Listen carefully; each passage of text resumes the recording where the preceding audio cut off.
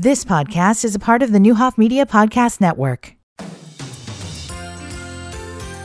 Good morning, everyone. I'm Steve Brandy on WDAN News. Since the recent folding of the Vermilion County Bobcats, plenty of talk has been going on about what's next. The main question is, can hockey return to the David S. Palmer Arena, and how soon?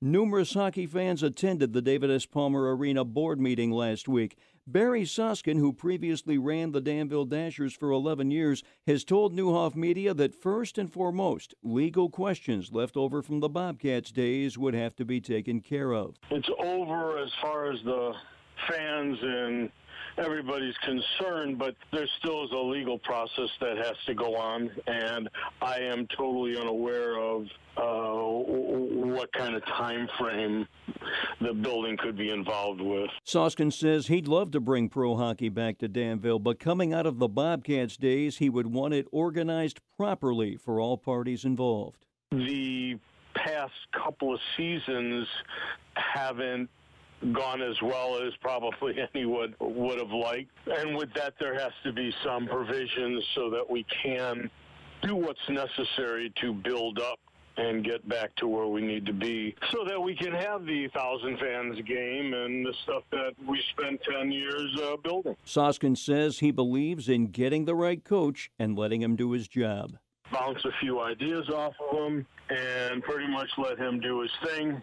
If it works, great. If it doesn't work, then I need to step in and figure out what needs to be done to make it work. Soskin recalled that his first 2 years in Danville were challenging, but in the third year, as things improved on and off the ice, he remembers discovering what he thought was in Danville was indeed in Danville. The David S. Palmer Arena Board released the following statement after last week's meeting, quote, "The Palmer Arena has received interest from a number of hockey team owners that would like to bring hockey back to Danville. The general manager and attorney will be working on a vetting process and lease to learn from past mistakes and make sure we have a team that is a good fit for the arena and the residents of Vermilion County. We are committed to doing everything in our power to have professional hockey back for the 2023-24 season and hope to be able to send out requests for proposals in the coming months."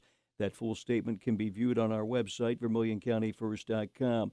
Sports note up north for racing fans. Outgoing Mayor Lori Lightfoot's vision of having the Taste of Chicago the same weekend as Chicago's first NASCAR street course race, that's not being taken well. Grant Park would be inaccessible because of the layout of the track, so Lightfoot wants to move the food event closer to Navy Pier. One alderman said no communication happening here, lack of transparency, and he called it a planning disaster. Stay tuned. From the VermilionCountyFirst.com news studios, I'm Steve Brandy. You've been listening to the Newhoff Media Podcast Network. For more, visit newhoffmedia.com.